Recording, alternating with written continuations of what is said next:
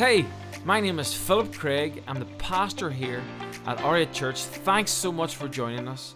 I hope this podcast empowers you, hope it fuels your faith, and hope it impacts your life.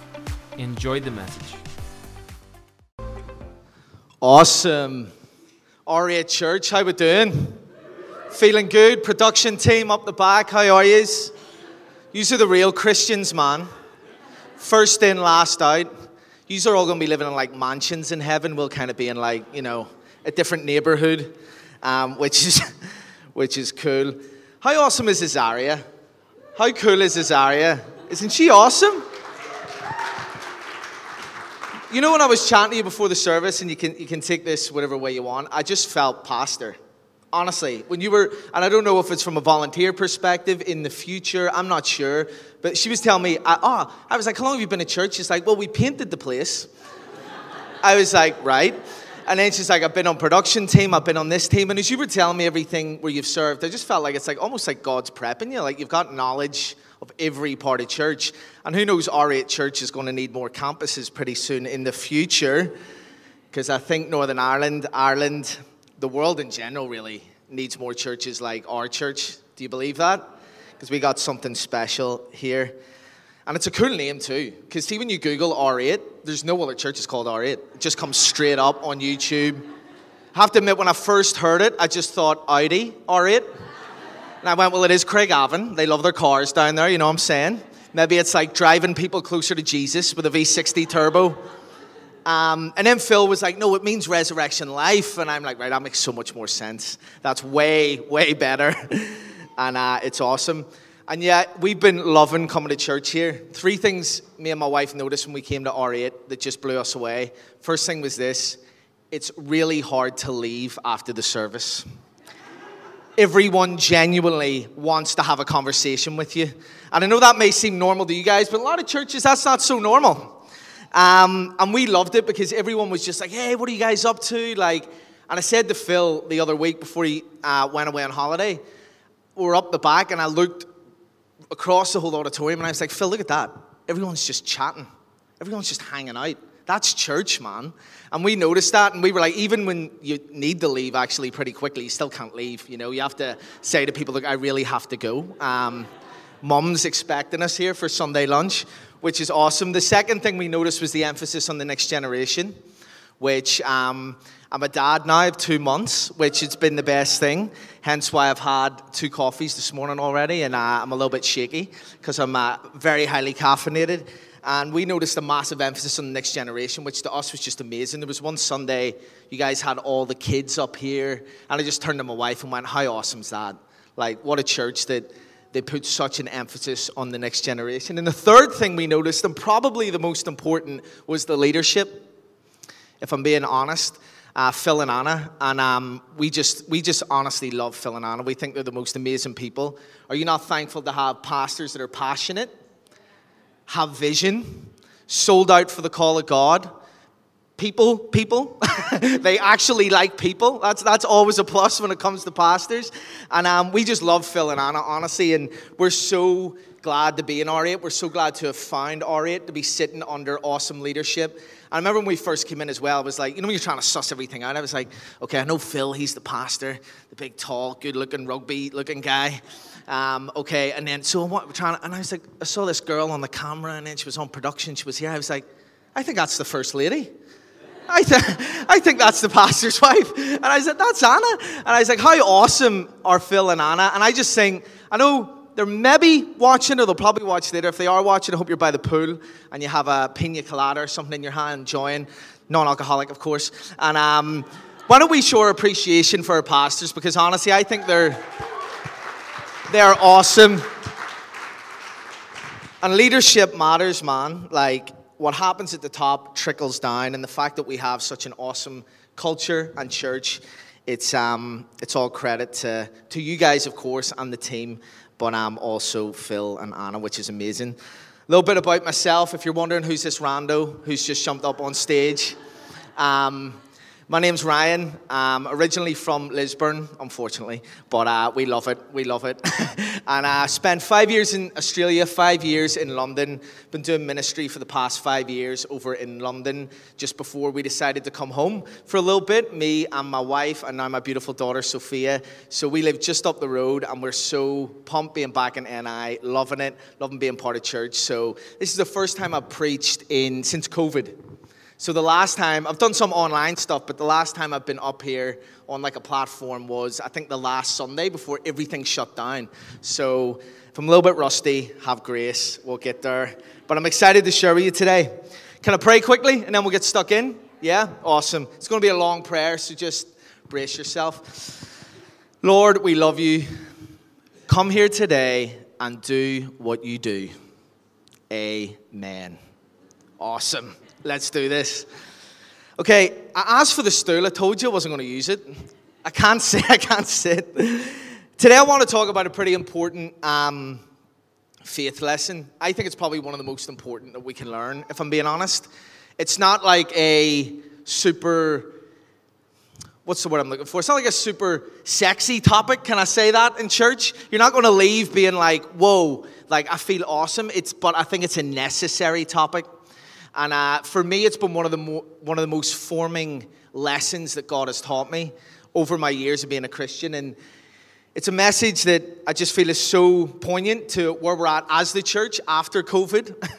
And where we're at as a church here in R8 because, like I said earlier, I really do believe, hope, and pray that there's so much more of what we see here all over the country in the future. Of course, this will grow, this will get bigger. When God's doing something, you cannot stop it. But also believing that there'll be other R8s across the place, and I think this is just a message that is kind of sort of going to get us ready for that, if that's all right. And also, I'm believing it'll speak to your personal life, your heart, and your circumstance. So before we continue, where's all my gym junkies? Any gym fanatics in the house today? Couple? Yeah, you definitely are, bro. You're stacked, man. You are stacked. Well, look, when we came back to NI back in March, I missed my Northern Irish food, and I overindulged a little bit, right? Went a little bit too heavy on the salted chili chicken in the Chinese, staple Northern Irish food right there. Went a bit too heavy on the Ulster fries. I noticed that I started getting a little bit big. I was like, you know what, I need to go to the gym. Otherwise, and I know some of you guys maybe go to the gym to look good. I literally go to the gym so I can eat. It's the only reason I go to the gym, just so I can level myself off. It's not about holiday, it's just about maintenance. And I started going to this thing called CrossFit. Anyone heard of CrossFit? One of my CrossFit buddies, Tim, I don't know if he's here, but in R8, goes to CrossFit. And CrossFit's a wee bit of an anomaly. It's a wee bit weird. So my mate, he runs a CrossFit gym. He's like, Ryan, come down. Like, we'd love to have you. You're going to love it. So they have a 5:30 class and a 6:30 class, A.M., not P.M. And I don't know who goes to the 5:30 class, a bunch of mad, like probably need to be in some sort of government watch list type people.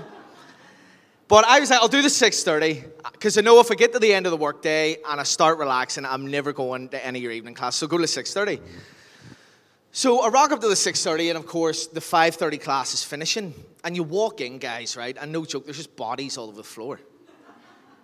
And there's like maybe like one person on the bike, like screaming. The coach is like in their face, like, finish it! And there's just bodies on the floor, right? And I'm like, and my mate Briggsy, I'm like, mate, what are you running here? This is mad, right? What? And I'm not joking. I know I'm trying to tell an illustrative story, but I'm not joking. And so you walk in there, all the 6:30 class is just sitting looking, terrified, freaking out, and everyone's sitting there going, flip, mate. Oh, I'm not looking forward to this, man. And I'm like, and you come every day and pay for this trauma, pay to look at people just collapsed on the floor. So anyway, I do the class. I collapsed on the floor. And afterwards I was driving home. You know the way people say you get an endorphin hit after the gym? No endorphins, just trying not to vomit the whole way home. And I kept going. And after a while, you know, maybe a couple of weeks, my wife's like, hello, shoulders. I'm like, oh. Well, you know, it's nothing really. And you know what once, was maybe a conversation about the price of the gym, all of a sudden, my wife's like, babe, it's your health. You cannot put a price on your well-being. Just keep going back.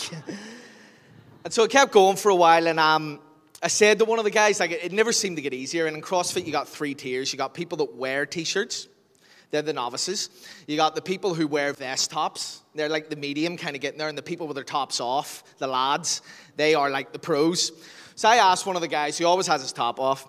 I was like, bro, does this ever get any better? And he goes, no, but you just do it anyway. Because you keep doing it, and you start to see your life transformed. You just do it anyway. The title of my message today, if you're taking notes, is Do It Anyway. Everybody say, do it anyway. Nice. And the reality is, this is a prime component of your faith as a Christian. Jesus had a massive, huge do it anyway moment. Huge. When we preach the gospel, we focus on the cross and the resurrection. Of course, that's the main part. But I always love looking at what happened before. Because if Jesus is saying to you and he's saying to me that you're going to carry a cross, that you're going to live a life and there's going to be things to overcome. You're going to have to combat things, but I'm with you. I got your back. That's why I sent the Holy Spirit, right? Well, I want to know, Jesus, what did you do before you carried your cross? I want to get into that moment. And I want to know what he did, because if we're going to do it, I want to see what he did. And Jesus had a few do it anyway moments. So jump in with me. This is across 3 books of the gospel. We're going to read from Matthew, but I'll cross-reference a little bit from Luke and Mark. It's not in John, which is funny. John left it out because John was one of the 2 guys that fell asleep. He's like, I'm just going to leave that out. That part of when I'm writing my gospel, I'm just going to leave that out. I'll focus on my positives. John's the man. When you read the Gospel of John, you'll see how he rolls. It's pretty cool. But let's jump in, and I'm going to start actually just before. So we're going to jump in at Matthew 26, verses 26 to 30. And this is the Last Supper. So just before Jesus goes to the Garden of Gethsemane. And it says, while they were eating, Jesus took bread. And when he had given thanks, he broke it and said to his disciples, saying, take and eat, this is my body. This is communion. We're actually going to do this later. He's telling us, his disciples and us, like, remember, have this moment. Take and eat, this is my body. Then he took the cup, and when he had given thanks, he gave it to them, saying, drink from it, all of you. This is my blood of the covenant, which is poured out for many for the forgiveness of sins. I tell you, I will not drink from this fruit of the vine from now on until the day I drink it new with you in my Father's kingdom. It's kind of cool. There's going to be wine in heaven. Just reference point there. Jesus says. And then it says, when they sung a hymn, they went out to the Mount of Olives. Cross-reference with Luke, Jesus says, before I suffer, I would like to have this meal with you. So Jesus knows what's about to go down. Like, in case, just to bring context, like, he knows he's about to go and suffer. And he says, I want to have this meal with you. This Passover meal. This meal remembering what God done in Egypt. That when we put the blood of the lamb over our doorposts, that the angel of death passed by. We're sitting here remembering that God delivered us from captivity. How symbolic was that, considering he was about to be the lamb, sacrificed, the blood that when we apply it to us spiritually, that death can never touch us. I love the details of the Bible. Sorry, I'm a Bible nerd. No apologies. And it's interesting, so Jesus knows what's about to go down. And then we fast forward a little bit. Peter and Jesus have a conversation. Jesus predicts that Peter's going to deny him a few times. And then we jump on, and Phil actually read from this scripture a few weeks back. Now we're in the Garden of Gethsemane. It says this, then Jesus went with his disciples to a place called Gethsemane. And he said to them, sit here while I go over there and pray. He took Peter and the 2 sons of Zebedee along with him, and he began to be sorrowful and troubled. Then he said to them, my soul is overwhelmed with sorrow to the point of death. Stay here and keep watch with me. So Jesus is starting to feel the weight of what he's about to do. Have you ever been nervous before something, like a school play or like even like a first date or something, and you get nerves? You're feeling the weight of the situation you're about to step into, aren't you? Well, Jesus is feeling the weight of the sin of the whole world. His soul is overwhelmed to the point, let me read it out. My soul is overwhelmed with sorrow to the point of death. We cross-reference again with Luke, I believe. And it says that, and Phil talked about this the other week as well, drops of blood were dripping from him. Sweat. We know now that that's a disease caused by intense anxiety and stress. So he's feeling that weight, right? He says, going a little further, he fell on his face to the ground and he prayed, "My Father, if it is possible, may this cup be taken from me." Pause. Have you ever thought about that? Jesus is having a moment where he's going, I don't know if I can do this. God, if you can take it, would you? That's beautiful. Because that's Jesus giving us a glimpse into his humanity. Going before us, conquering the human side of his flesh so we can. Because watch what he does next. "Yet not as I will, but you will." Then he returned, found his disciples sleeping. "Couldn't you men keep watch for 1 hour?" He asked Peter. "Watch and pray so you not fall into temptation. The spirit is willing, but the flesh is weak." That's like me when I go to Nando's. The spirit is willing. I'm going to get a salad, but the flesh is weak. I get a whole chicken.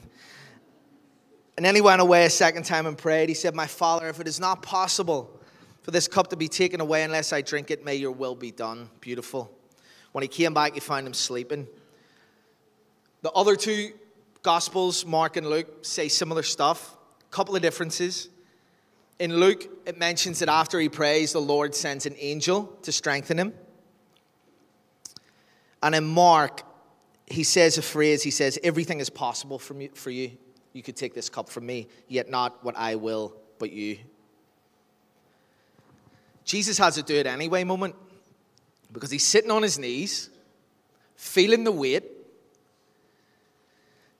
His humanity and his emotions go, I don't know if I can do this. But he has a few moments before and he gets up off that floor and he walks and carries out the greatest moment in human history.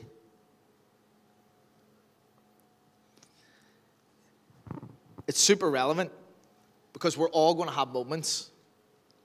You're going to have moments where you're going to feel the weight. You're going to have to do something significant for God, for your life, for your family. I'm not just talking about big events, I'm talking about wee things. And you're going to be able to reflect on this scripture because these are the moments that matter. Who knows the cross mattered? And maybe you didn't feel like it, but it was necessary. And you're going to have moments in your life that matter. And you're not going to feel like it, but it's going to be necessary for you to get up off your knees and go and do what you know you need to do. Maybe you're in here today and you don't know Jesus. He's been knocking on the door of your heart and you know you need to do it. Well, we're going to talk about that a bit later. But I want to take a bit more depth in these scriptures. The three things that Jesus did, 3 do it anyway moments that he did before he went to the cross. And I believe we can apply these to our life, to our day to day. Are you up for that? Yeah? Production, you up for it? Yeah. Hey! Let's go. Point number 1, you ready? Jesus praised anyway. He praised anyway. He sat with his friends. They had a meal where they talked about God, even though he knew he was going to suffer. And it says at the end of that scripture that they sung a hymn. Wow. Does that not just give you goosebumps? I'm like, our Lord and Savior knew what was about to happen. And he sat, had a meal where he glorified God, the Passover. They remembered the things God had done. And then they sung a hymn. And then he went to the cross. Quick story, I've got what's called a praising granny. Has anyone else got a praising granny? My granny's not with us anymore, and I come from a pretty non-Christian background. I never went to church growing up, apart from funerals or weddings. And so my granny, towards the end of her life, sort of encountered Jesus. It was interesting. And it's weird because I was still in Northern Ireland at the time, but she never really tried to evangelize. But my granny had a bit of a rough life. And towards the end, when my grandfather passed away, we were totally gutted.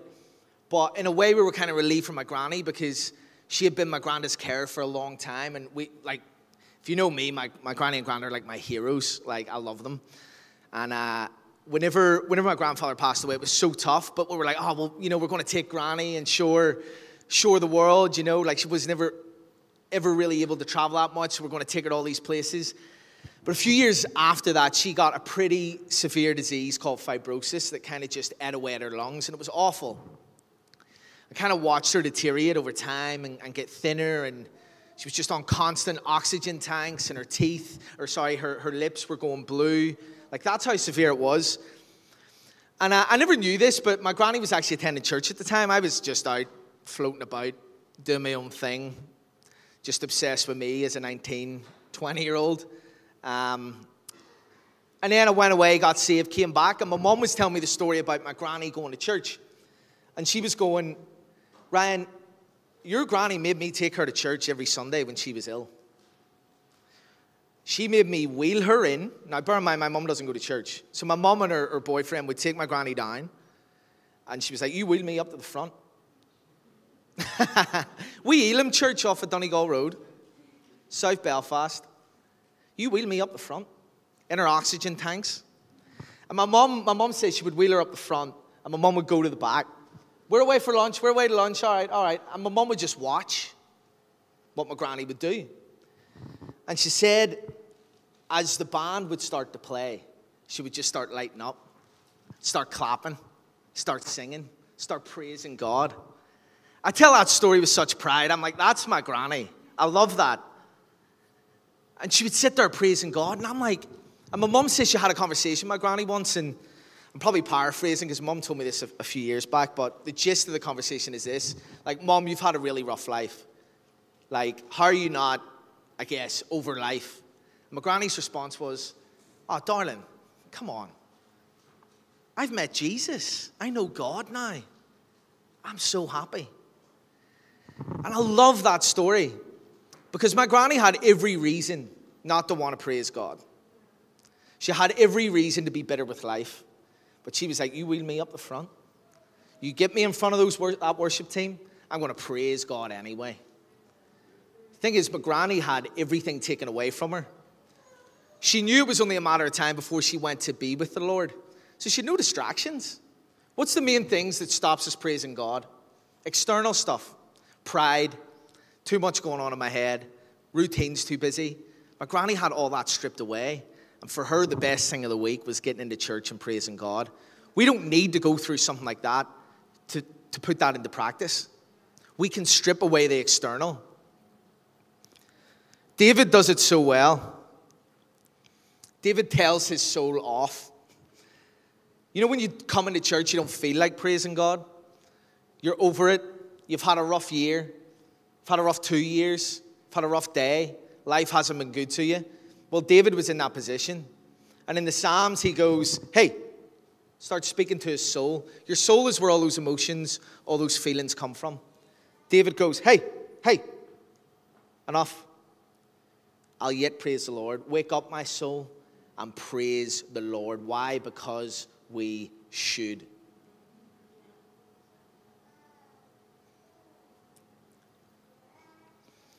There's a Jewish practice. It's called a bracha.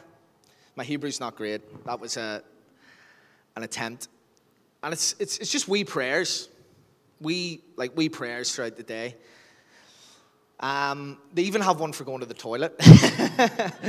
And it's thanking God for having a healthy body, a functional body. It goes, thank you, Lord, that I have a functional body. And I know that's but still. I love it. Since I found out about them, I love them. I don't get religious about it, but I love praying them. And it's simple prayer. And if you've watched the series, The Chosen, online, you know that story, you'll see them do it in that. They go, oh Lord, King of the universe, I thank you for. And you know, it's maybe the fruit of the vine, it's family, it's this. I love it because it brings things alive. See, when I get my coffee in the morning, I go, oh Lord, King of the universe, Thank you for creating the coffee bean. You knew we would need it. And see, when I sip that coffee, it tastes better. I'm a massive foodie. My wife will tell you I love food. And my wife will tell you, like, I'll just start praising God when I'm eating. I'll be like, Lord, thank you for food. Thank you that we live in a day where I get to try Thai food, Indian food, Chinese food. Praise God, it's not 100 years ago where it just got spuds and a whack of pork and cabbage. Which is pretty good too, by the way. And it brings life alive when you start to praise God with thanksgiving. And the Bible says that we enter his presence. We enter his gates with thanksgiving. You want to start feeling, you want to start interacting with God more, praise him anyway. I'm telling you, God is into it. There's a whole other sermon I could preach on coming into church and lifting the hands. And there's if you're into that sort of stuff, into theology, there's a sermon called Yod and Kabod by Nathan Finocchio. He's one of my favorite theologians. You can check it out on YouTube. It's all about why we come into church and praise God. He would preach it way better than me. But pretty much the short of it is, God is into it. God wants us to come in and lift our hands in church and praise him. It makes him happy. The Bible actually says that we minister to God when we do that. Have you thought about that? So like the Holy Spirit ministers to you, you get to come into church, lift your hands and praise God. And as a holy priesthood, we get to minister to God. That is a beautiful thought. So you'll see me, even when I'm having the roughest week, even if I don't know the song, I at least get a hand up. And I don't do it just for the sake of it. I bring my soul to the party. I don't not bring me. I tell myself off and I go, praise the Lord, Ryan. Praise him. Get your hand up, because if it wasn't for him, you wouldn't be here. If it wasn't for him, you wouldn't be the man you are. If it wasn't for him, you wouldn't be where you are today. Praise the Lord, whether you feel like it or not. It's worth it. I should. And I love that thought that I get to minister to the Lord. We get to minister to the Lord when we praise. Everybody say, I'll praise him anyway. Come on. Number 2. You got to pray anyway. I don't know about you, when I have a stressful situation, this is me, like, oh my God, I'm walking about, I'm freaking out, like, I'm hiding, I'm drinking coffee, I'm eating comfort food. The last thing I think to do is pray. Even when I was coming here today, I had to remind myself, Ryan, you're preaching on pray anyway, like maybe like pray. I made sure I had a moment at the front in worship where I got on my knees and prayed. I'm like, do it anyway, you're about to preach it. Because that's what Jesus done when he felt the weight of the sin of the world. He went, and he done it privately. He went, guys, stay here. I need you to pray for me, but I'm going to go here, and I'm going to pray. I know it might sound simple, but how often is it the last thing we think to do? And I know maybe some of you in here are going, yeah, Ryan, that's great, but I prayed for so many things over the years you wouldn't believe. You wouldn't believe. And sometimes I just feel like I can't begin to pray anymore. Still got a bit of time, that's good. Another quick story. A few years before my granny passed away, she was really ill in London. So I was looking after my granda. Me and my cousins would take turns. He lived in just under the Tates Avenue Bridge off Lisburn Road. So I would go down, stay over. My granda had one arm, one leg, could barely walk, had 2 heart attacks, had been resuscitated, but he was one of the most joy-filled men I've ever met. It was awesome. And so we were looking after him. And even in everything that he always had so much joy. And so I would get the bus up to Lisburn to go to school and then come back and would do that trek, and I kind of space it out with my cousins because my granny was literally on life support in London. All her bodily organs had shut down. It was the weirdest thing. She got a blood infection, ended up being septicemia, took over her. My mum had took her over for a weekend in London, and she ended up in Chelsea Hospital on this life support machine. And so I'm sleeping one night. My granda had to sleep downstairs because I couldn't get him up the stairs because he just couldn't get up the stairs. So we had a little bed sit downstairs. And one night I'm up and I'm sleeping and I just hear screaming.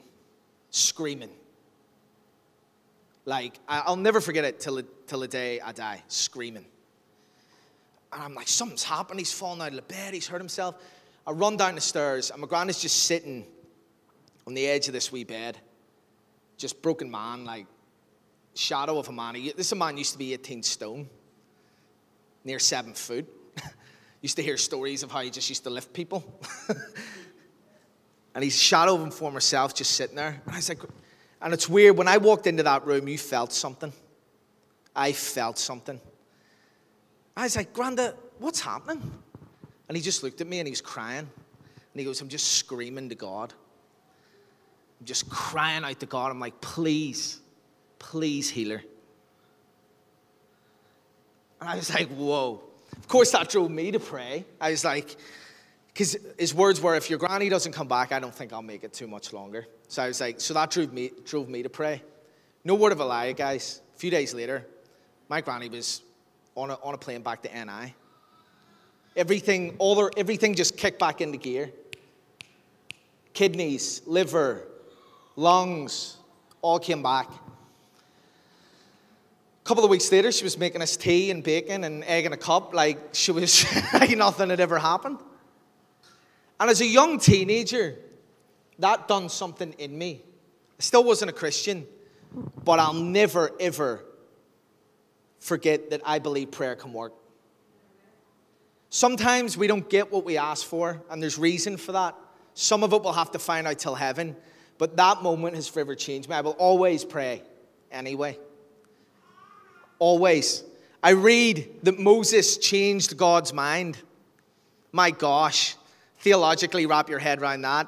That's definitely not one for the rest of this sermon. We'll come back to that. I'll leave here. Phil, that's you, bro. You can pick that one up. Moses changed God's mind. Elijah called fire down from heaven. Jesus prayed twice, was strengthened by an angel. They're all actually different situations. Because when you pray, though you might not get what you want, there's always the potential that you'll see God move. Or you'll hear him speak. Because the primary reason for prayer is relationship, really. To hang out, have a chat, get to know God, see what he's up to. He'll strengthen you. Because we read that although he wouldn't take the cup from Jesus, he sent angels to strengthen him to be able to fulfill what God had called him to do. Or he'll remind you of what he's already told you previously. So I just know when I don't feel like praying, I pray anyway.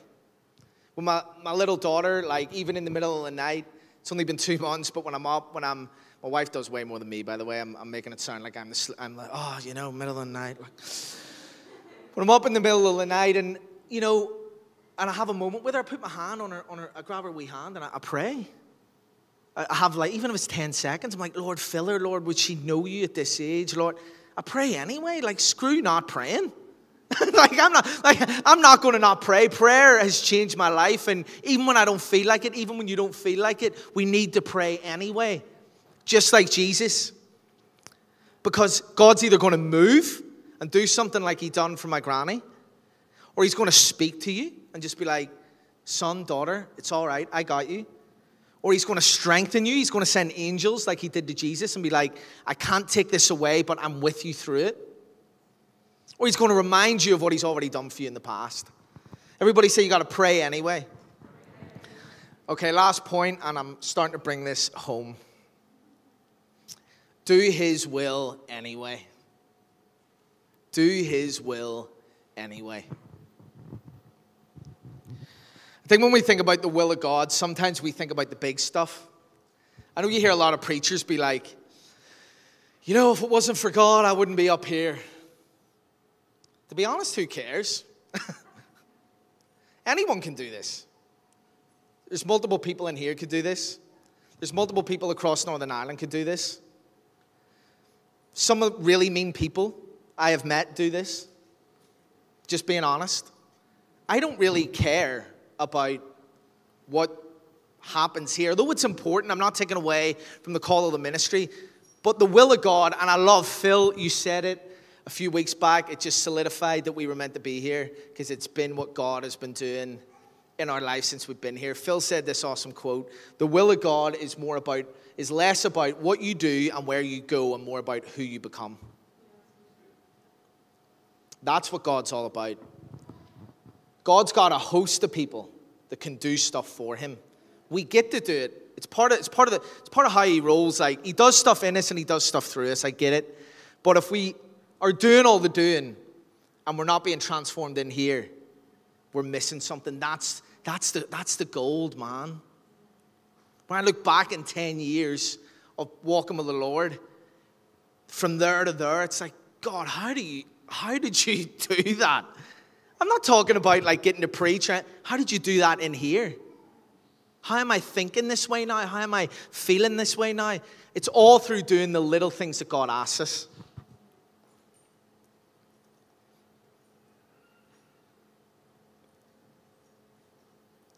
I want to ask you a question.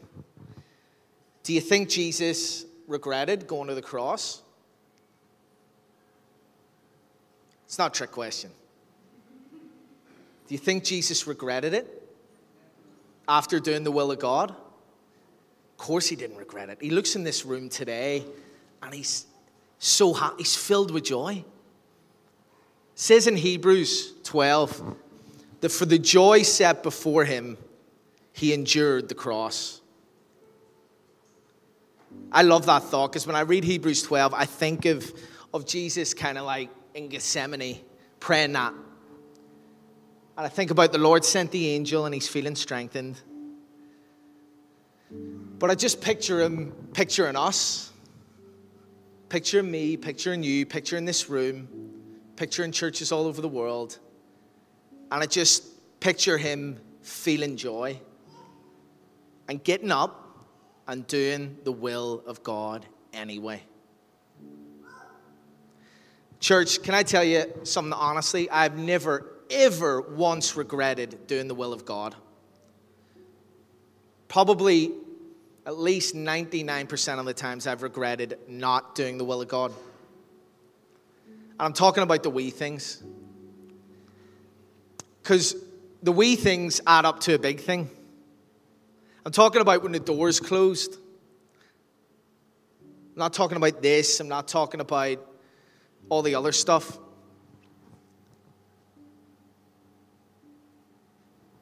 I want to encourage you. You'll never regret it. I don't know what it is for you. Maybe it's you're texting the person you shouldn't be. Maybe it's the bottle gets cracked behind closed doors and no one has to know. Maybe it's a few different things. I'm not sure. Maybe it's your thinking. Maybe it's your focus. And the Holy Spirit's just niggling, just going, come on. Do the will. Do my will anyway. I've had so many moments where I've been like, I just want to do this. And I go, you know what, screw it. God, I'm just going to stay. I'm not going to do that. I'm not going to say that. I'm not going to engage with that. And maybe in the moment, your flesh is like, you idiot. Do it. You only live once. Actually, as Christians, we believe you live twice, so phrase doesn't really work. And maybe you just have to have a moment where you're like, you know what, everything in me wants to do that. But Lord, I praise you. I get on my knees. I'm praying, Father, help. And I'm going to do your will anyway. And I promise you, maybe in the moment it'll be hard. But the next day, a few hours later, you'll not regret it. And we do that enough, guys, over time. And of course, the Holy Spirit's there to help. Of course, the grace of God is bigger than any mistake we could make. Of course. That goes without saying. That's the foundation. So long, if we do fall, I love the phrase, I think it was Spurgeon or Tozer, I'm not sure. If you fall 1,000 times in one day, keep getting up and running back. Luke 15 tells us that anytime we turn from our sin, our stupidity, our rebellion against God, that the Father's waiting there with open arms. The grace of God is always there to welcome you home. But come on, we have a part to play too, and there's power in it. You want to tick the enemy off? When everything's going on, praise God anyway. Pray anyway. Do the will of God anyway. And like CrossFit, like the gym, like whatever it is, you do it enough. You may not feel like it enough, but I'm telling you, as the weeks, as the months go on, you'll watch the redemptive power of God change you from the inside out. You'll watch the Holy Spirit strengthen you as you go. You'll hear the voice of God encouraging you as you walk in it. And you get an awesome church family to support you and cheer you on as you do it. Everybody say, do His will anyway. come on. As I wrap up, Hebrews 12, 1-3, for the joy set before him, he endured the cross. I always include that when I'm preaching the gospel, because I think it's so important. Because if you're in here today and you don't know the Lord, 2,000 years ago, he was on his knees in a garden. He was praying. He wasn't vibing it. He wasn't feeling it.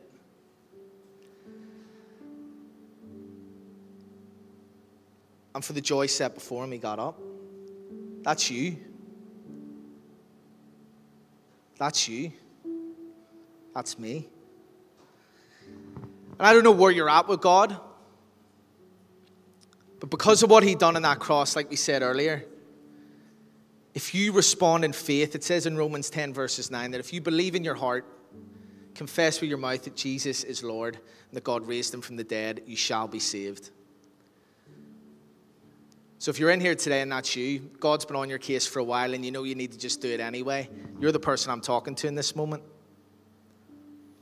The gospel says that because Jesus got up off that floor, because he saw us, he saw you, and he went and he gave his life and was raised 3 days later, that he's paved the way for just your heart to go, Lord, I believe, I'm in, that you can enter a relationship with God. You can be restored.